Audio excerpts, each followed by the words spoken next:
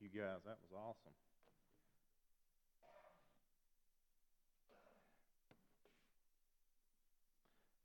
We're going to be in Revelation 19 this morning. If you want to turn there, and when you've landed, just go ahead and stand, and we'll start with that.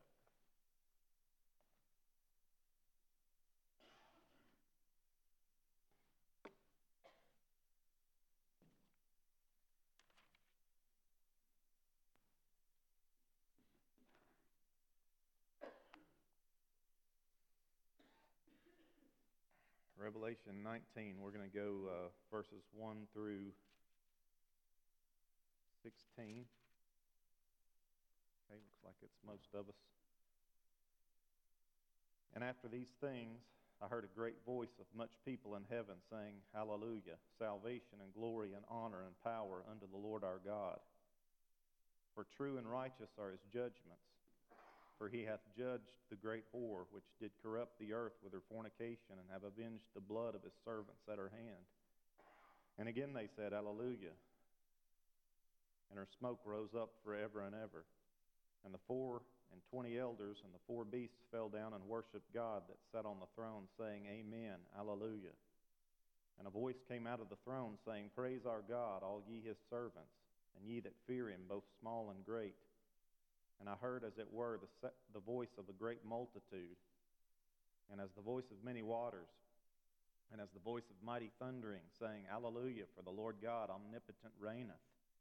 Let us be glad and rejoice and give honor to him, for the marriage of the Lamb is come, and his wife hath made herself ready. And to her was granted that she should be arrayed in fine linen, clean and white, for the fine linen is the righteousness of saints. And he saith unto me, Right, blessed are they which are called unto the marriage supper of the Lamb. And he hath unto me, These are the true sayings of God. And I fell at his feet to worship him. And he said unto me, See, thou do it not. I am thy fellow servant and of thy brethren that have the testimony of Jesus.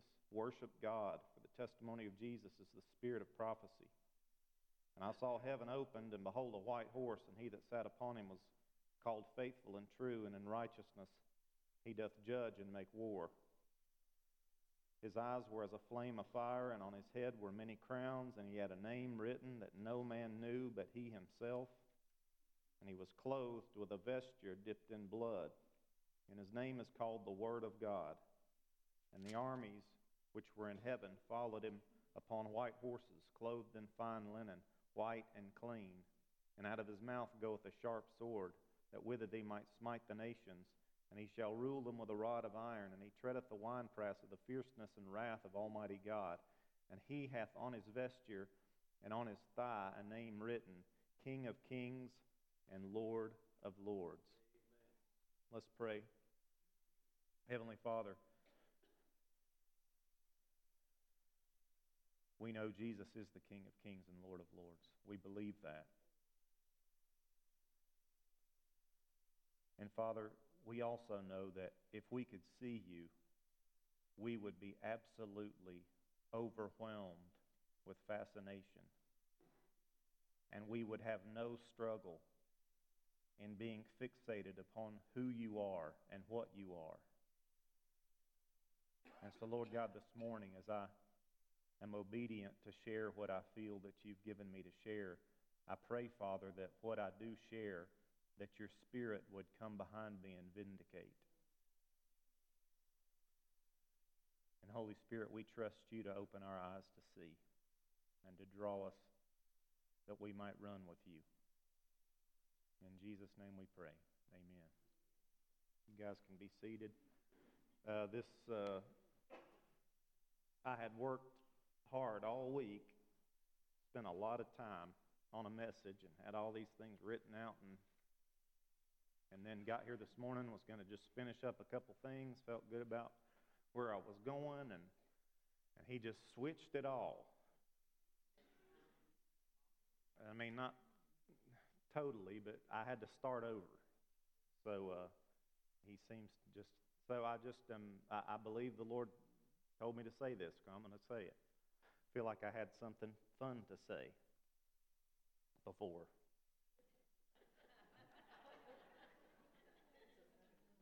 So it was hard to let go of it. But I do believe this is what I've been crying out for myself personally. And I want you guys to know that what I preach, I do my level best to do. And I fall short, but I don't preach at you or down to you. I am beneath you as best I know how, trying to do the things that I hear God telling me to say and do.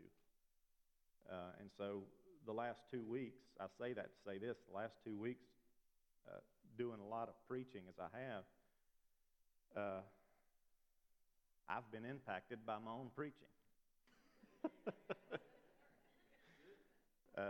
And that's not because I really do feel like I hear things to say and I say them, but then I'm really caught up in them. I've got to follow through with what I've said, and it's a part of me. I don't know if I can say that well enough to say it's a part of me though. So the last 2 weeks I've been taking the things that have been coming out of my mouth and doing them the best I know how, seeking God's face, wanting to know Him more, understanding that I've got to be filled with more of Jesus. It's just the bottom line. I'm getting overwhelmed with this thing. I've got to have it.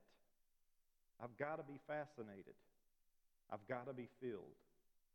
And so a couple weeks ago talked about a message where, sort of the thing that came for me was spring up, O well, within me. More Jesus, spring up, O well, in me. See, and I'll pray that all week. I'll just kind of all through the week, all through the day. I get fixed on it, and I'm saying it.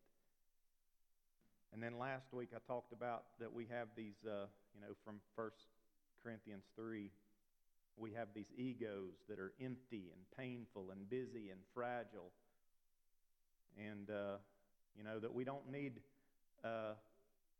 just better self-esteem or we don't need to go from low self-esteem to high self-esteem. We just don't need self-esteem at all. We just need to be filled with Jesus. That's the only way to get unhooked from this up and down game that is played as a human. I just need Jesus to fill my ego with Himself. Nothing else will do. I need Jesus in my heart. Just whatever it takes. More Jesus. Whatever it takes. What does it take? More Jesus. I need Jesus in my heart. Been praying these things. Send the Spirit now for the glory of Jesus Christ's sake. More, Lord. More. We need more Jesus in me. More, Lord. It's like it's just something that it just keeps on running like this in my heart. Father, I turn the affections of my heart to You. My appetites are too strong. Give me grace to turn them only to You alone. It's so strong in me, these appetites, that I want to run all these other places, but I need to be filled with You alone, and I need Your grace to aim it at You, because I can't seem to do it on my own. I can't aim it properly. I need Your grace, God of love and power. Guys, I've got to see transformation in my life and in this generation. I've got to see it. It's become a holy fixation. It's growing in me. It's this ache that I have. I believe that this is from God, and it's growing. But I've got to see it. Why? Because His Word promises that those who ask and keep on asking receive, and those who knock and keep on knocking, that the door is opened. And our generation in the West is at low ebb in history. God is not being taken seriously, and God's people are not passionate. We have cold love. That's why. And I know it's not supposed to be that way. That's why this is growing in me, because I know it's not supposed to be this way. Everybody's not supposed to be addicted to this or that and destroying their lives. It's not supposed to be this way. It doesn't have to be this way. So I'm encouraged, because the upside to this thing is massive. when we tap in, if we tap in, if God's grace would grant us a vision. But we must see Jesus. So why no transformation? Why is transformation so hard to see? It just doesn't seem to be happening. And this is what I've come to the conclusion of in my own life. We're just not fascinated. We aren't fixed upon the author and the finisher of our faith. We're just drawn away in too many ways. We don't believe what he would do if we would seek. See, there's a principle at play here. I understand principles, like the principle of gravity. It's at work. We don't even understand it, but it works all the time. It's at work. And we live forthrightly with gravity, because if you don't, you'll be falling on your face and breaking your nose, or worse. Right? You have to deal with gravity. Here's a principle in God's Word in 2 Corinthians 3:18. It's the principle of beholding and becoming. Now, this is the scary part, guys, because it's a principle, see, just like gravity. It's at work. Now, what it means is that whatever you are beholding, you are becoming. There is no stopping it. It just is what it is. Every second that ticks on the clock, where your heart is focused, you are becoming that. And most of us live asleep to it. But we're all suffering the consequences of it at this moment. So this is the issue. We aren't seeing him well enough, because I promise you guys, he is fascinating. And he is fixating. We're just not seeing him. The power of awe. Y'all know the word awe? The power of awe. I heard a message, just a little snippet of a message this week. I wanted to go there. It's in Isaiah 6. I wanted to make a point here in Isaiah 6, because Isaiah saw the Lord. And some things happened because of what he saw. And I wanted to make a point about that.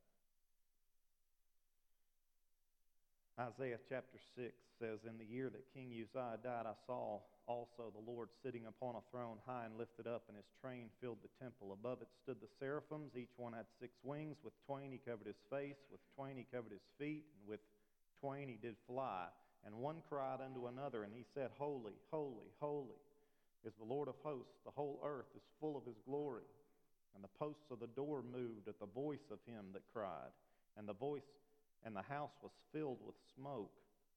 And then said I, Woe is me, for I am undone, because I'm a man of unclean lips, and I dwell in the midst of a people of unclean lips. For mine eyes have seen the King, the Lord of hosts." See, Isaiah saw him. And I don't think his life was ever the same after that, having seen him, seeing who it is that we have to deal with. Interesting thing about that was brought out, that I heard this week, was this phrase, holy, holy, holy. You got the seraphim around him, and they're flying, and the thing that they're saying is holy, holy, holy. Now here's the point. They were not saying love, love, love. Now, they could have said that, and they'd be right, wouldn't they? They could have said, powerful, powerful, powerful. They could have said that, and they'd be right if they did say that. But they didn't say that. They said, holy, holy, holy. See, this word holy, it sets, the actual meaning of it is just set apart. But it's so difficult for us to understand a God who is set apart from us, because we are not like him. And how do you explain a set apart one who is nothing like you? How do you explain him? in terms that we could understand. It's very difficult. But I do want to make the point that that's what's being said. That was said. That's what's recorded. He's holy. He's altogether separate. He's unsearchable, unknowable, beyond our imagination. It's just hard to put the words just how different is in this case. And how awe-inspiring, how captivating, beyond captivating, how incinerating. I mean, there's no way really to put words to it, but that's what He is. Lest God give us the grace to see and understand. God, would you give us the grace to see and understand? Because we've lost sight of you. And we're not fixated, we're not fascinated, but we must be if we want to have you in our hearts and make a mark in our generation. See, here's something I'm feeling that we just got to do. In Isaiah 11:3, we talk about, Isaiah 11:3 says that Jesus, who Isaiah 11 is talking about, Jesus delighted in the fear of the Lord. Delighting in the fear of the Lord. Man, if Jesus delighted in the fear of the Lord, what do you think we ought to do? Jesus delighting in the magnitude of His Father. Captivated. Standing at attention. Yes, sir. Bowing in honor.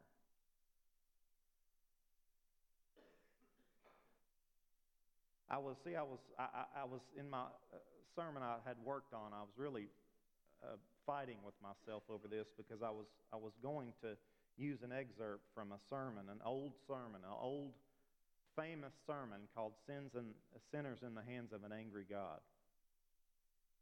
to try to explain God's holiness. Because when men try to explain God's holiness, and we don't have anything to go off of. See, God has to use the tiny little bit of things that we do understand.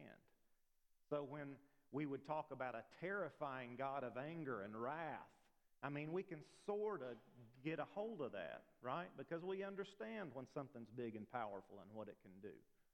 We have an understanding, and so men have in the past many times gone that route of trying just to scare people to death with God. You know what I'm saying? Just here He is. He's almighty. He's powerful. He's coming. It's going to be bad. I mean, we better. And so we go on and on and on about things in that vein. And if you ought to read that sermon. It's hard to say. I couldn't say it.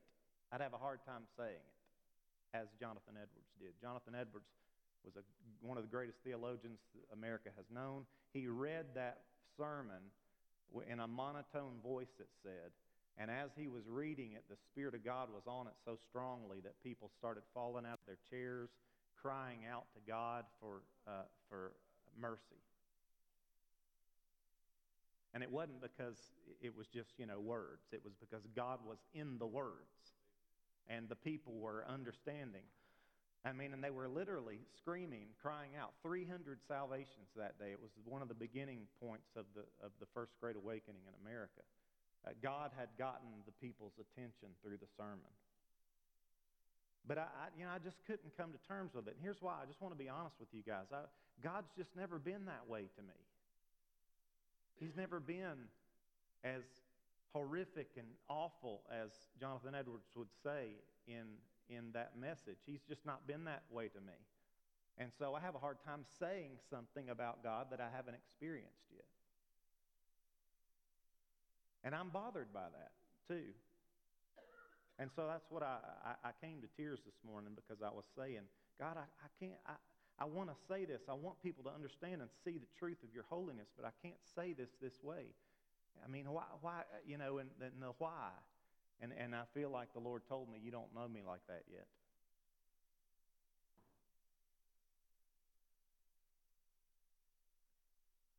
And it made me cry because I thought I knew Him. I I think I know him. I do know him. But I know so little. And you know so little. And there is no way to explain with human words him. And yet, we must try. So then he led me to Revelation 19 this morning. And I read it. And he said, I'm coming. And when I read that verse, I read it, and then I read this message, sinners in the hands of an angry God again, I got it. In the light of what I read in Revelation 19, he's coming. And he is a God of wrath. He is no joke. So in the light of that, I can read this because I know this is the truth. This is what Jonathan Edwards said. This is just a tiny little snippet out of it. But I want you to picture Revelation 19, Jesus sitting on this white horse. He's coming. He's not a lamb. He is a lion. This is what he said. The bow of God's wrath is bent, and the arrow made ready on the string, and justice bends the arrow at your heart and strains the bow. And it's nothing but the mere pleasure of God, and that of an angry God, without any promise or obligation at all, that keeps the arrow one moment from being made drunk with your blood. Thus all you that never passed under a great change of heart by the mighty power of the Spirit of God upon your souls, all you that were never born again and made new creatures and raised from being dead in sin to a state of new and before altogether unexperienced light and life, are in the hands of an angry God. However, you may have reformed your life in many things and may have had religious affections and may keep up a form of religion in your families and closets and in the house of God. It is nothing but his mere pleasure that keeps you from being this moment swallowed up in everlasting destruction. However unconvinced you may or may now be of the truth of what you hear, by and by you will be fully convinced of it. Those that are gone from being in the like circumstances with you see that it was so with them, for destruction came suddenly upon most of them when they expected nothing of it. And while they were saying peace and safety, now they see that those things on which they depended for peace and safety were nothing but thin air and empty shadows. Now, do I think God is angry with us?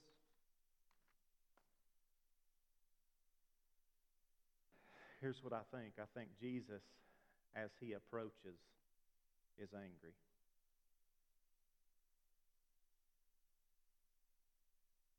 Jesus Christ took the wrath of the Father for you and for me, but he is returning with that fire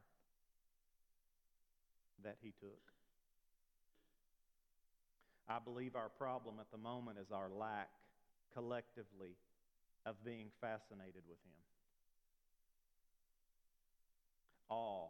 Awe is to be overwhelmed. You can be overwhelmed by beauty or by fear. A hurricane or tornado can give us awe, right? Fear. Something about those things that captivate us on a deep, deep level. But you can also be in awe of the Grand Canyon or the Niagara Falls. It can give you this awe with the beauty, the power, and the magnificence of it. Jesus coming in Revelation 19 is all that and more. Fear, even terror, mixed with beauty and magnificence. He is an attention getter.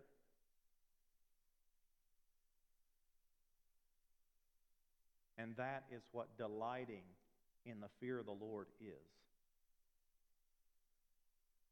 You know, I think about this a lot of times because I know the Lord to be so gentle and kind.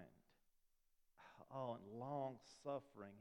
I've told you this before, He's wounded me with His kindness. I mean, He's gotten my attention with that.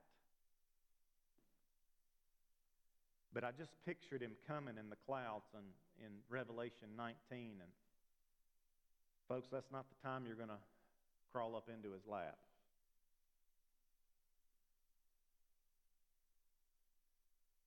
Right now's the time to do that. But He is all of that and more. That still is the understatement of the universe, is every word we've ever tried to say about Him. Whether it's pleasurable and nice and loving, or whether it's terrifying and powerful and magnificent. All the words, there's nothing that really says it. His Spirit has to say it. Kiss the Son, lest He be angry. In Psalm 2, I wanted to read this out of the Amplified Bible. Psalm 2. It's a powerful psalm. This is an end-time psalm. This is in the Amplified Bible. He says here, "Why do the nations assemble with commotion, uproar, and confusion of voices? And why do the people imagine or meditate upon and devise an empty scheme? The kings of the earth take their places. The rulers take counsel together against the Lord and His anointed one, the Messiah, the Christ. They say, 'Let us break their bands of restraint asunder and cast their cords of control from us.' He who sits in the heavens laughs. The Lord has them in derision, and in supreme contempt He mocks them. He speaks to them in His deep anger and troubles, terrifies and confounds them in His displeasure and fury, saying, 'Yet have I anointed, installed and placed my King firmly on my holy hill of Zion. I will declare the decree of the Lord. He said to me, "You are my son. This day I declare I have begotten you. Ask of me, and I will give you the nations as your inheritance, and the uttermost parts of the earth for your possession.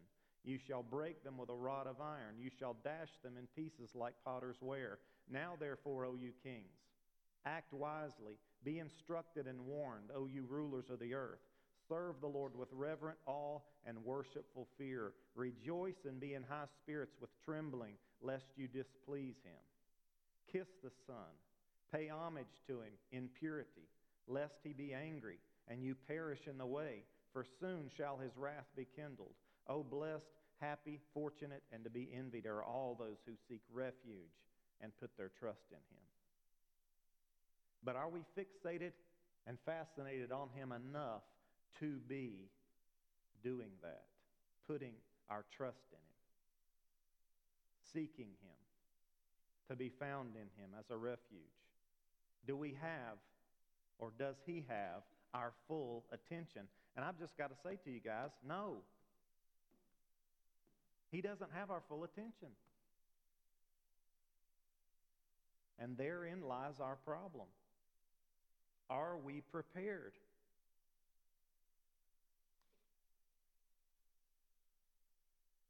He is coming with fire in His eyes.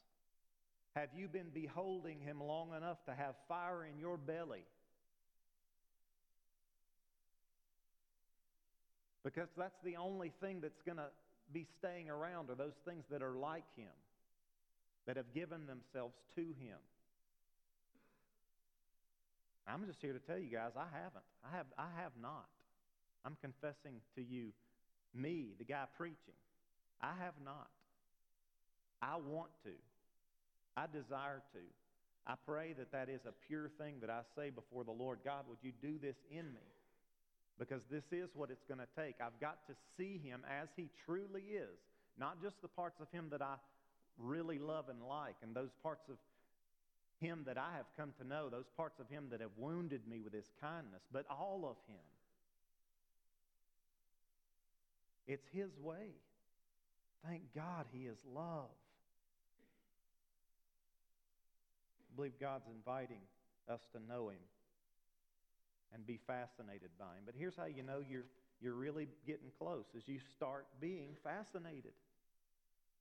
The truth that He is fascinating begins to take part in your life. You are being fascinated. When you're fascinated and fixed, you'll spend some time there. He's a leader worth following. That's what I love about Jesus. He could be anything. Look at this. He could be anything as He comes. And what does He come? As a lamb.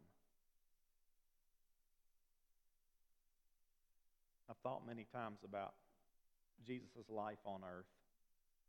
He didn't have an easy life. If I were God, I would have given myself a little easier of a life.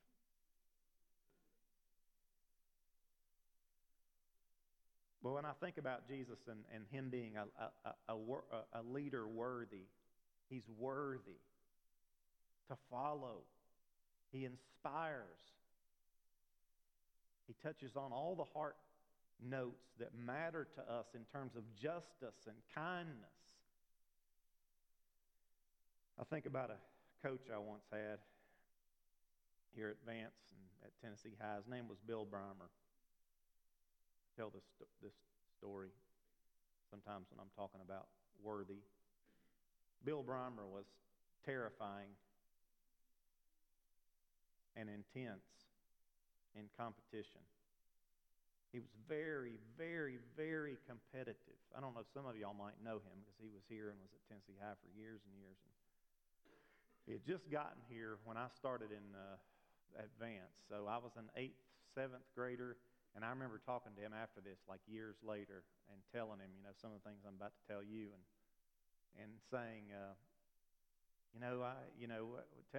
because sometimes when you're looking at people that are older, you lose track of how old they were and all those things. As later on you find out these things. You're like, oh, okay, well, I'm that age. You start connecting some things. So he was telling me that when he was first at Vance, and I was a little 7th grader, he was 28 years old, and this guy was a mountain of muscle and intensity. He was a middle linebacker at Carson Newman, and so he was kind of fresh out of the gates, still full of the competitive fire and ready to coach. And they sort of had the Bobby Knight style of coaching, if y'all know what I'm talking about. Like maybe if I throw a chair across the room here, that's an attention getter. If Coach Brymer were to coach today, he would be put in jail pretty quickly. I have just these memories of him. One time me and my buddies were in the huddle, little 7th graders over here. You know what 7th graders do. We don't pay attention to anything much. We're just having a good time. Two of my buddies over here, Coach Brymer's in front of us trying to talk us. He grabs their 2 face masks and ka. Attention getter. What do you think that did to the rest of us? Everybody got a little bit tighter. Okay, no joking here. He would do things like this over at Tennessee High. I saw him do this. He was athletic enough to jump up and kick the net with one of his feet. I mean, stand underneath it, jump up, pa! He was like 5'11", 230, just boom, and fire in his eyes. As soon as he got onto the practice field, look out. He used to return kickoffs, like the kickoff team would get out there, just the kickoff team, and he'd be returning it, and they'd kick it off, and here he would come. He would dare anybody to try to hit him because it was like he wanted it. Like, please let me run over you. And he would if you got, because there's, junior high school, you're dumb enough to try it. Just get run over like a truck. And he loved it. So in football, he loved to lead by example. But in football, you really can't do that, right? He's going to hurt some kids. Because this guy, he was a man's man, okay? He was a middle linebacker at Carson Newman. And he wanted to play, though. Like, I want to play ball. Let's play ball. His career's over. So he really was able to shine in wrestling, though. He was a wrestling coach. And so this is what I appreciated in him and what I really saw in his life from a distance, because I wasn't a wrestler. he did everything with those guys. In other words, he didn't stand back with a whistle and say, do this and do that. He would do it to them. Right? He was in there rolling around with them, rolling around, wrestling any and all of them. Then when conditioning came, he was the leader in the pack. And so they'd bust out of that old wrestling room down there, all nasty and sweaty, the fog coming out of that thing, and come running through. You know, all of us other people were in Tennessee High Viking Hall doing whatever we're doing, you know, basketball's practicing. Here comes the wrestling team. Everybody watch out, because Breimer's leading them. He's soaked in sweat, he's angry, and he's running, doing goat trails up and down Viking Hall. And so he was leading these guys. They were always following him. So in wrestling, he just got to, you know, it's hard not to follow somebody that's going to do more than what you're going to do and what he's asking them to do. And I thought about that, and those wrestlers loved him. I mean, they do anything. They worshiped the ground he walked on because he just led them in everything. And he was hardcore. And he was a great man, too. Since he's died just a couple of years ago with pancreatic cancer, I just thought the world of him. The older I got, you know, when I was younger, I was just scared of him and wasn't sure about him. But, I mean, I liked him, but, you know, like, I watched myself around him. He was a great man, loved Jesus, just a great man. So I always think about this in terms of Jesus, though, because Jesus, he's worthy to follow. He led the way. He didn't have it easy.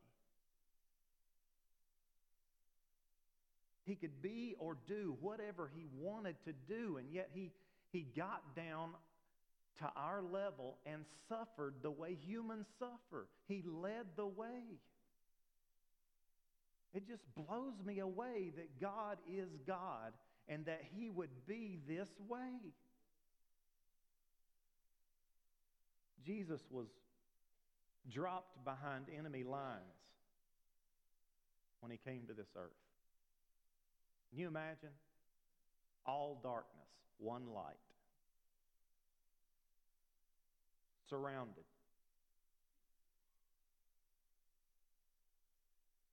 You ever felt like you were just surrounded by darkness? Jesus knows what that's like. He went there before you did. You ever feel like just the whole world's against you? Jesus lived that. The whole world. Literally. He's gone before you. He was born into a poor family. Anybody been poor? Is anybody poor right now? Has anybody ever been poor? Jesus knows what that's like.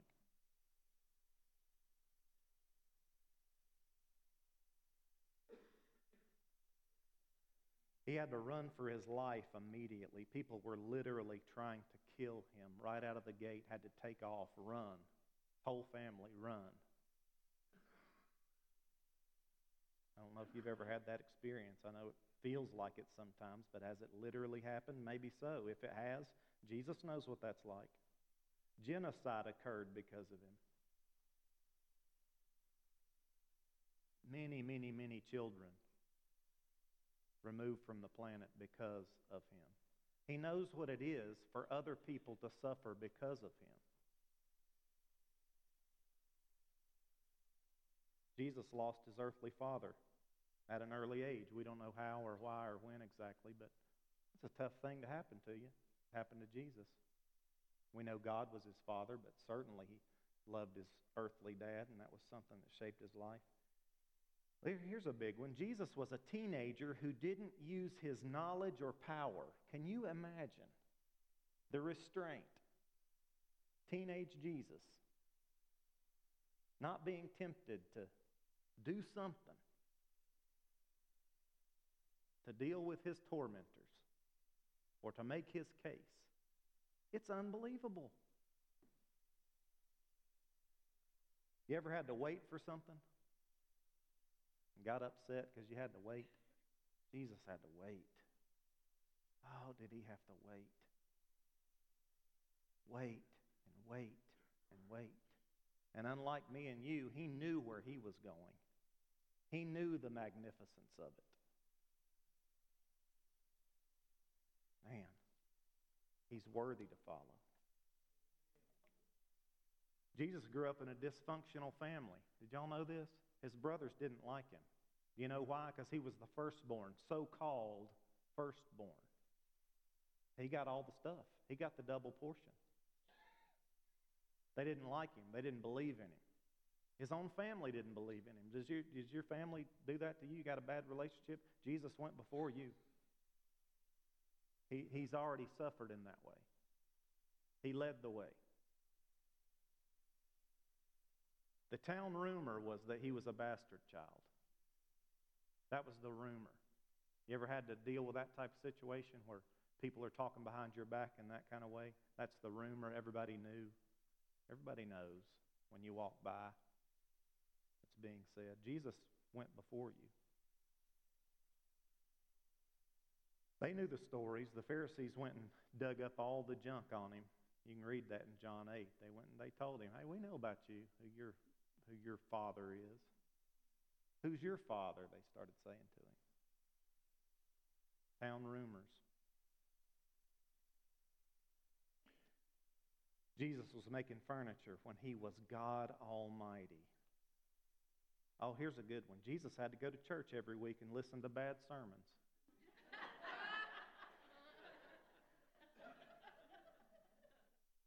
And he still went faithfully, it says.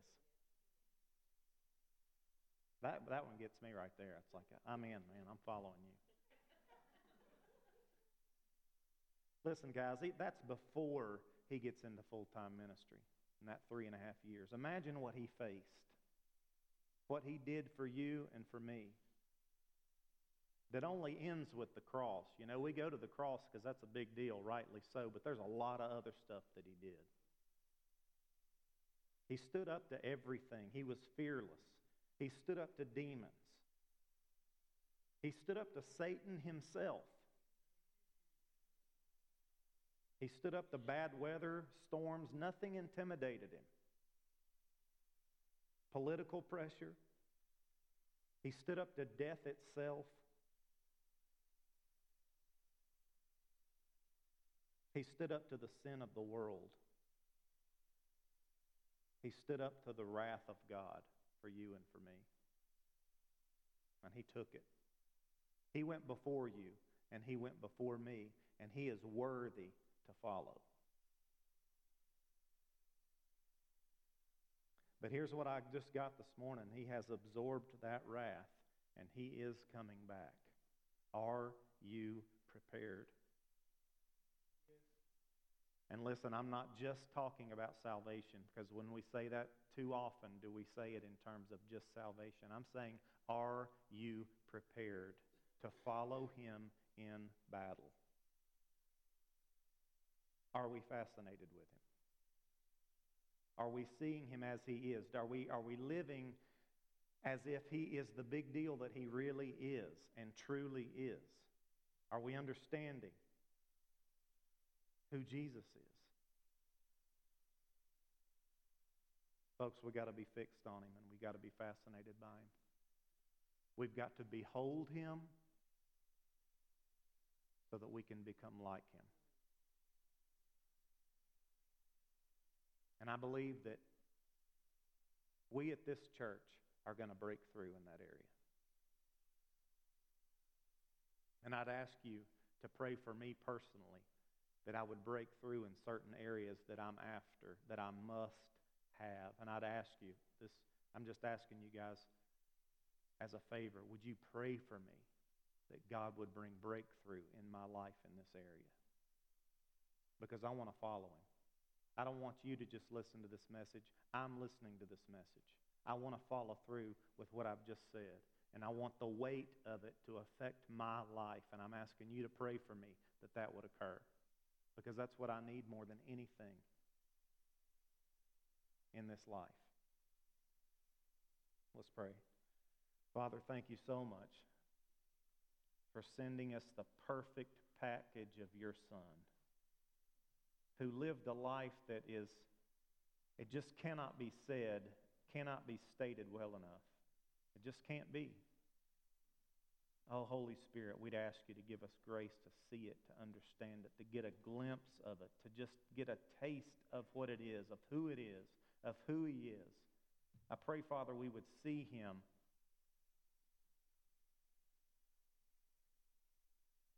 and help us to stand to attention, this God of glory, who's coming with fire in His eyes and His robe dipped in blood.